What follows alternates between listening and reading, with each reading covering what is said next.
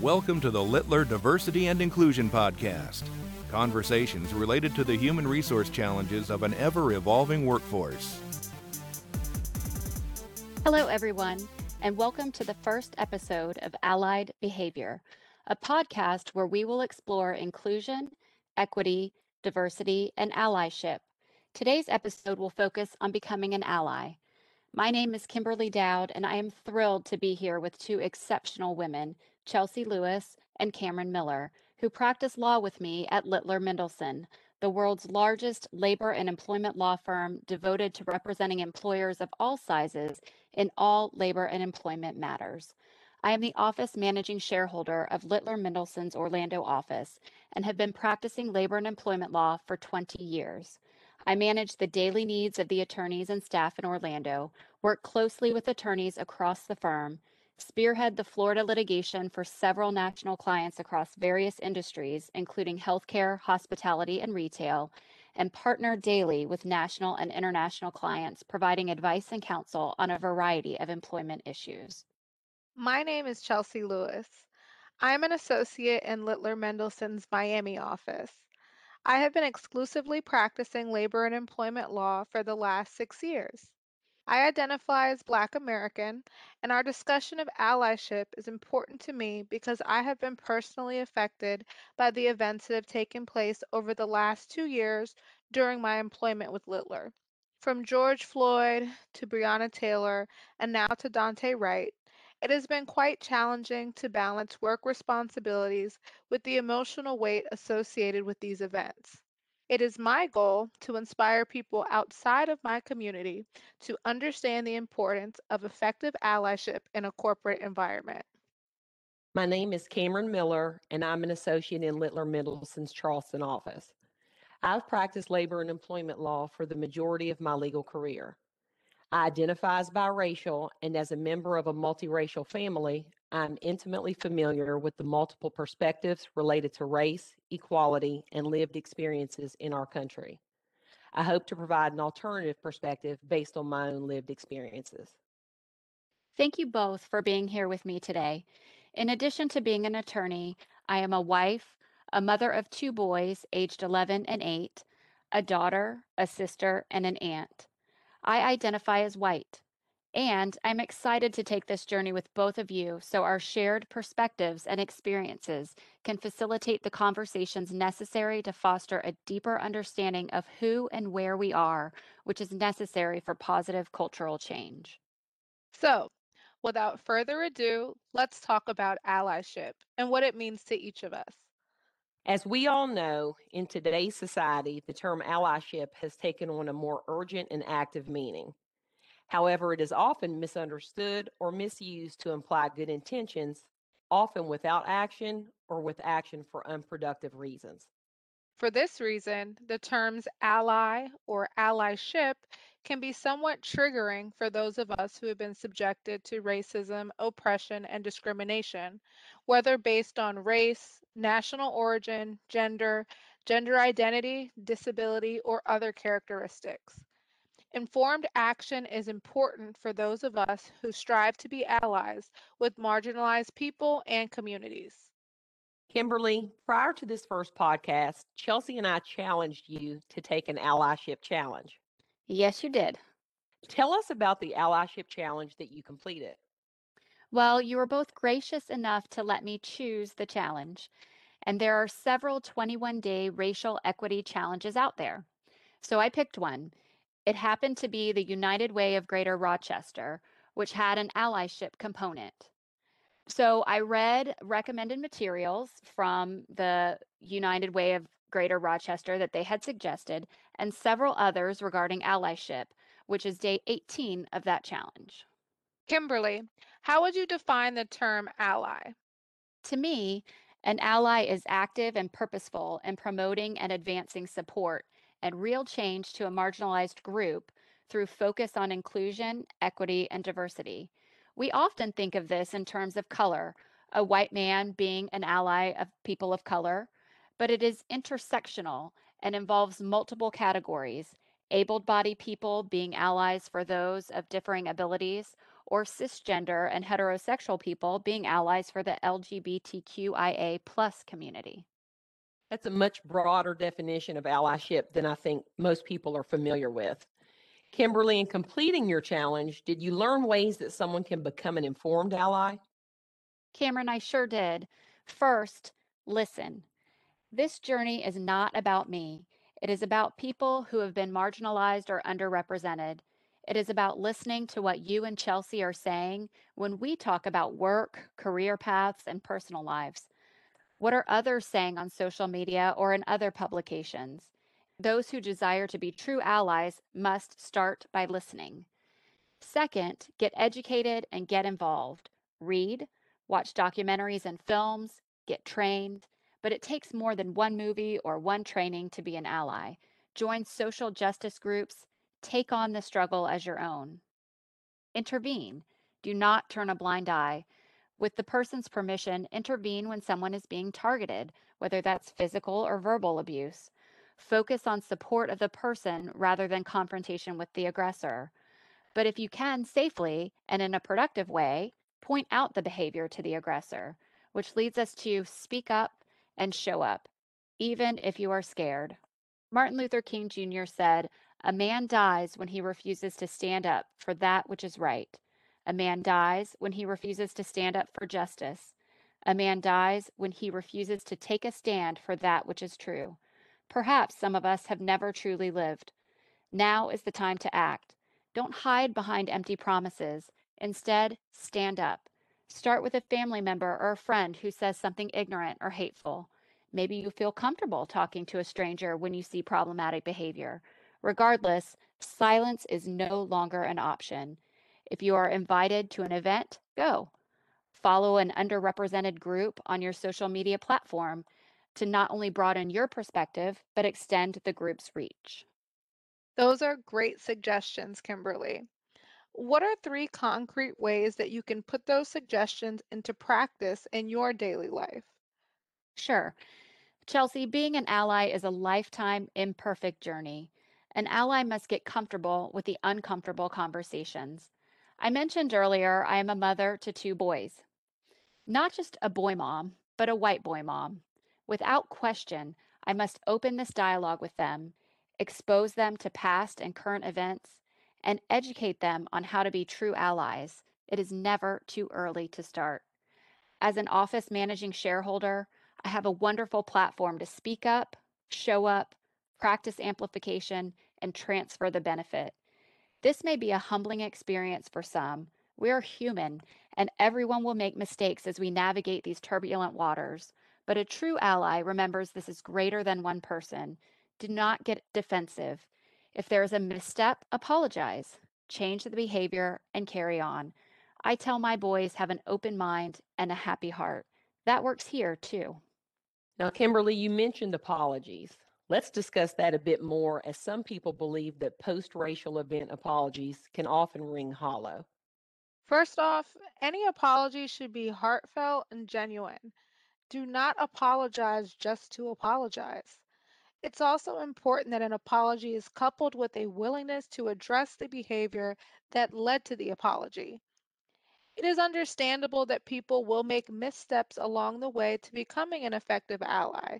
What is important is that those missteps are promptly addressed and considerations are made to avoid those missteps in the future. Yes, to both of your points, Cameron and Chelsea, look, through this process, many people will be trying to look through someone else's eyes for the very first time. We may do or say the wrong thing, but we cannot let that end the conversation. So everyone involved must be patient, apologize for our own mistakes from the heart, timely, but at the right moment for the person receiving it, with no buts, no defenses, no pretenses. If we do this right, perhaps there will be forgiveness. We have to all stay focused in the right direction. Good point, Kimberly. Are there other ways that you can implement being a true ally? Yes, Chelsea. Through the challenge that you all gave me, I also learned to stay engaged. Never is it more important than now to follow through. Many of the challenges are 21 days because that seems doable, right? There are studies out there that say it takes 21 days to form a habit. Other studies say 66 days on average for a new behavior to become automatic. Still others say up to 254 days, but here, not so fast. Chelsea, you have been Black roughly 11,315 days, your entire life. Cameron, you have been biracial for roughly 13,870 days, your entire life. My LGBTQIA plus family and friends for as long as they can remember.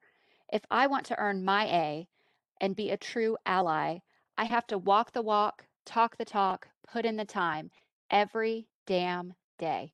No timeouts, no breaks, and there are several ways to stay engaged through these conscious conversations we're starting through this podcast, supporting minority owned businesses and local organizations, donating to causes supporting racial justice systemically more than once on an ongoing basis. Kimberly, what are some tips that you would give to others to become an ally? Cameron, I would say welcome discomfort as an opportunity to grow. When we are on a wellness journey, making our bodies healthier or stronger, we push ourselves in those moments we think we can't go any further, do any more, add any more weight, take another step, or pedal the bike one more stroke. I know you know what I'm talking about, Cameron. Here in this journey, which can be mental, spiritual, moral, we have to set a place at the dinner table, at the empty chair at the end, and invite the conversation of why is this happening? What is my part in it? How am I going to change the outcome to dismantle oppression? Talk to your children about racism, gender equality, sexual orientation. Teach them the violence and discrimination against those who are different than them cannot be tolerated. Call out microaggressions, which are subtle, indirect discriminations but can be very hurtful.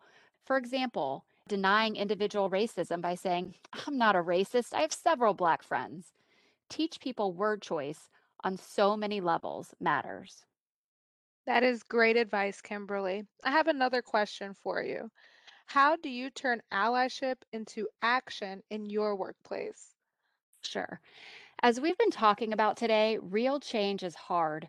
Many people are not courageous enough to hold up a mirror and take a long, honest look at their past actions and habits. But that really is the first step for all of us. Many companies rolled out trainings on diversity, equity, and inclusion, and unconscious bias or implicit bias over the last year. This is also an important step. Remember, not all leaders have been part of an inclusive leadership team and may not know how to model one, put one together, or lead one. It takes much more than one training session or best practices discussion, although those are necessary tools in the toolbox. Coaching and guidance in that regard is actually really important so workplace leaders know how to foster a safe environment where people feel empowered to change as necessary and others are comfortable being their true, authentic selves. Companies should also look for and cultivate leaders who value inclusion, whose leadership skills embrace service and collaboration. Often, this comes in the form of a top down approach because to work a paradigm shift must be an organizational goal supported by the top brass.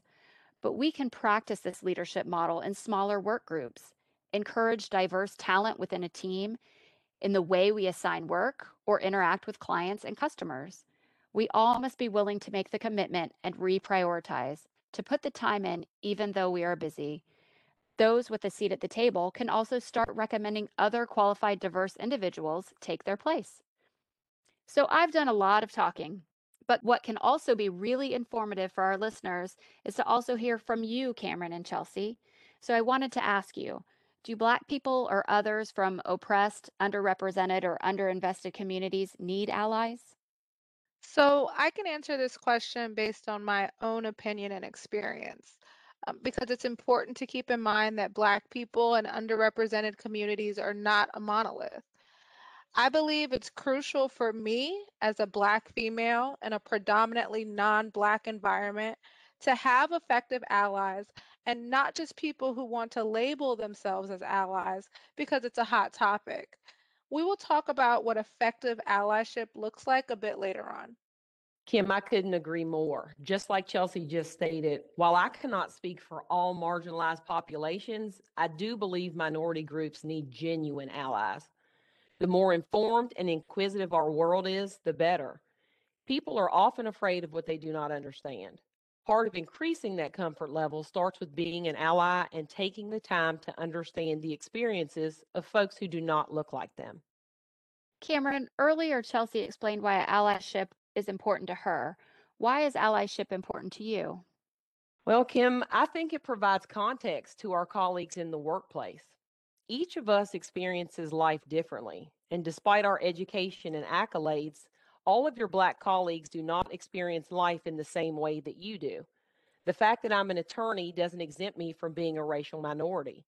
That perceived privilege of being an attorney doesn't allow me to escape the implicit bias that permeates the workplace. My education and background have afforded me a comfortable life, but those privileges simply create a landscape that describes my experience, and that landscape is different than it is for my colleagues. Having strong allies in the workplace allows me to bring my entire self to work and feel comfortable with who I am. It's exhausting to constantly second guess yourself at work simply for being who you are. So, accepting the place of allies in this discussion, what does it mean to each of you for someone to be an effective ally? Well, for me, an effective ally is someone who not only talks the talk, but walks the walk. Being an ally doesn't necessarily mean that you fully understand what it feels like to be a part of an underrepresented group. It means that you are willing to take on the struggles felt by these underrepresented groups as your own. It's impossible for me to cast away the weight of my identity. I carry that weight every single day. And an ally understands that that weight is something that affects my daily life, is willing to learn how that weight can affect my daily life, and is willing to carry that weight too. Kim and Chelsea, I believe that an effective ally is someone who listens with the intent of debiasing their own world. An ally steps up and addresses incivility and wrongs that they observe in their daily lives. I honestly view allyship as simply being a good person. If everyone in the majority would take that small step, imagine the progress that we could make in making sure that all voices are heard and given equal weight and consideration. There's an acute disadvantage that some people experience that others are completely unaware of simply because they do not experience life in the same way. So, what I think I hear from both of you is if you want to be an effective ally, you need to hold the mirror up and look into it and not shy away from what you might see in that mirror, but embrace it. And it's in those moments, those hard moments, don't look away, don't put the mirror down, don't give up. But we've talked a lot about the length of this journey. Missteps are bound to happen and, quite frankly, should be expected. We've also spoken about apologies. What's the best way to go about resolving mistakes along the way? Great question, Kimberly. For me, it's simple. Take ownership of your actions. If you hurt someone based on your words or action, take ownership of that fact and work to ensure that the offending behavior does not happen again. Let's be honest, we are all on a learning journey. Mistakes happen, and when they do, they should be promptly addressed via a conversation and an apology if necessary. As I mentioned before, it's not just about the conversation. It's about addressing the behavior that led to the apology in the first place and working to make sure that it does not happen again. I couldn't agree more, Chelsea. I believe the best way to go about resolving them is to have the uncomfortable conversations. For the ally, that might be having an open mind and being receptive to learning without becoming defensive. For those in marginalized communities, that might mean extending grace to folks when it is clear that their heart is in the right place, while understanding that it is not your responsibility to do the work for the majority. So, we've talked about a lot of important concepts today. As we begin to wrap up the discussion, let's provide our listeners some takeaways from the conversation. Sure, Kim. A few points I'd like to make here. First, allies should allow the marginalized persons in their lives to be themselves. Do not expect them to act or react in the way that you would in any particular situation. Next, I'd suggest stripping away the emotion and acting on teachable moments instead of ruminating about them after the fact. A third tip I'd offer: don't tokenize the marginalized individuals in your life. Cameron, I could not agree with you more. Here are some do's and don'ts.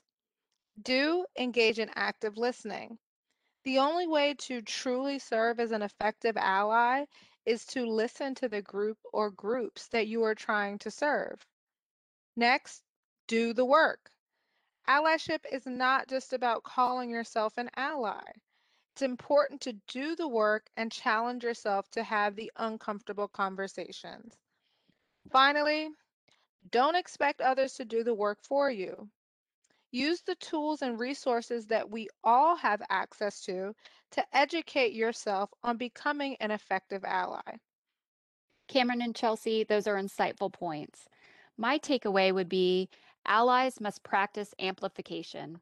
For example, if you're sitting in a meeting and someone's brilliant idea or comment has been glossed over, don't take credit where credit is not due. Instead, use your privilege to lift someone whose voice has been silenced or who hasn't yet learned to use it. Raise your hand, acknowledge the person by name, and repeat the idea or statement and support it with your validation. Well, Kimberly, amplification is something that all of us can do and implement into our daily practice. I know when we first discussed this podcast, we talked about how many people don't know how to start conversations about diversity, equity, and inclusion, either because they're embarrassed or they think it's unnecessary or may even fear being attacked. So, to help facilitate this process, we thought it would be fun to start podcast challenges for ourselves and for you out there, our listeners. So, given the current events in our country, here is our first podcast challenge talking about race. So, listeners, how often is a conversation about race met with silence or does it create division? Why does this happen? Many have been taught race is not an appropriate topic of conversation, which has made thinking about race and talking about race feel taboo. Some may not feel equipped to articulate their feelings or think that they have nothing to add to the conversation. So, taking this challenge will help us all build skills to move our community forward through conscious conversations. There are a few options for our first challenge. The first option is to Google and read 3 ways to get started talking about race at work. The second option is to Google and watch intergroup anxiety. Can you try too hard to be fair? And finally, you can try a personal reflection. Ask yourself these questions from the Talking About Race online portal of the Smithsonian's National Museum of African American History and Culture. First, when were you first made aware of your race? Second, what do you remember from childhood about how you made sense of human differences? What confused you?